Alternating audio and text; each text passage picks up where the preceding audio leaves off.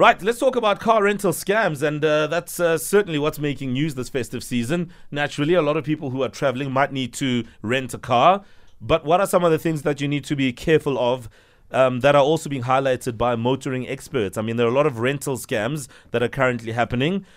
So you're urged to pay a little bit more attention to the agreements that you sign up when you are renting a car. Another thing to consider is whether or not you're selecting a car that is actually fit for purpose, where you find yourself maybe, renting out a 10-seater when there's only 3 of you. So all of these things are important, but let's get a sense of what to look out for. We're joined on the line now by motoring expert Kumbi Mtshakazi on this one. Good morning, Kumbi. Morning, Mo, and the listeners. How are you doing? I'm good, thank you. I can tell you for free that I will not be hiring a Kumbi this festive season, but something tells me I should. We are definitely doing this the entire time I'm on, isn't it? Absolutely. Hey, every time you come on Kumbi, it's you and I. Look, there are some realities. Because we're excited in the festive, there are things we generally overlook. Let's talk about these fake rental scams that appear online and what exactly to look out for. Yeah, so Mo, I think obviously people are now coming out. Last year was obviously lockdown, etc. Now people can actually now start renting cars, etc. And there's obviously, I always say that there's nobody who's as smart as a criminal. So now they'll obviously create all these fake websites, fake links, and they'll ask, please put down a holding deposit because this festive there's a lot of people renting cars, so we put down a holding deposit, send us X amount of money, and people sometimes fall for it. People are gullible, and sometimes they just think, oh my word, let me just secure this, and they'll send their money or their card details, and that's where they find themselves getting scammed on the internet. Yeah. Kumbi Kutso here. So with regards to everything, yes, we're talking about the scams going online. Maybe you're finding duplicates or, counterfeit accounts in terms of where you can rent out your cars, etc. Is it advisable to rather go to the physical rental car shop, or do we again listen to what you're saying, just be wary, or do you prefer us going to it physically to sign these forms?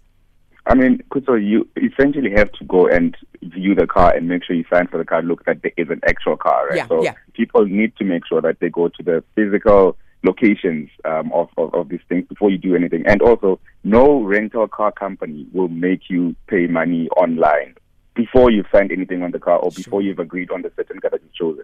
So that's one thing people also need to be aware about. So always make sure you can do your research at home, but always go to the actual location. Kumbi, this is Owen speaking. I wanted to ask you about the insurance side of renting a car, because some of those companies have different insurance options available. Is it always better to take the more expensive one, or try to save a buck and take the cheaper one? So here's the thing, right? You can always try and go the cheap route, but always know that there's always going to be repercussions when something happens. So make sure that you are covered completely. Don't skimp out on anything, because sometimes you will pay. And with rental car companies, I think when you have to pay for damages, it's always exorbitant prices. So ensure that you're always going for if you're making a big boy decision or big girl decision, go the full way. That's what I always advise. Do not skimp out on your things, because when it does come back to you, it's going to cost you way more than it should in the initial. Yeah, and as we wrap our conversation, Kumbi, the other thing is, the choice of car that you pick. And I've rented a car before, and then I land, and then the particular model or spec that I wanted is no longer available. I know they categorize it. And then is it worth, having a fit, causing a scene, or do you just kind of say, you know what? Because I feel like I'm being lied to. I think that's the point I'm trying to make, where, I'm expecting a particular car, and you said it's available. When I land there, you say, nope, it's busy season, and it's already been dispatched and hired out by someone else. I mean, Mo, I think you can try and throw a fit, etc. But I mean, they're trying to make money. If you have gotten there and they've already booked the car to somebody else, then unfortunately that has been done. I'm not going to wait for Mo and say, listen, Mo is coming here and is going to rent my G-Class or whatever it is. So let me reserve it for Mo. Because what if you don't get here at all and out of burst on money? So I think always make sure that you do things on time. If you want to get something and you know that you're renting a popular car or something that a lot of people want, go there and do it on time. But don't wait and say, no, listen, Kumbi will reserve the Kumbi for me. Unfortunately, it doesn't work that way. Thank you for your time as always, and have a brilliant festive season, bro.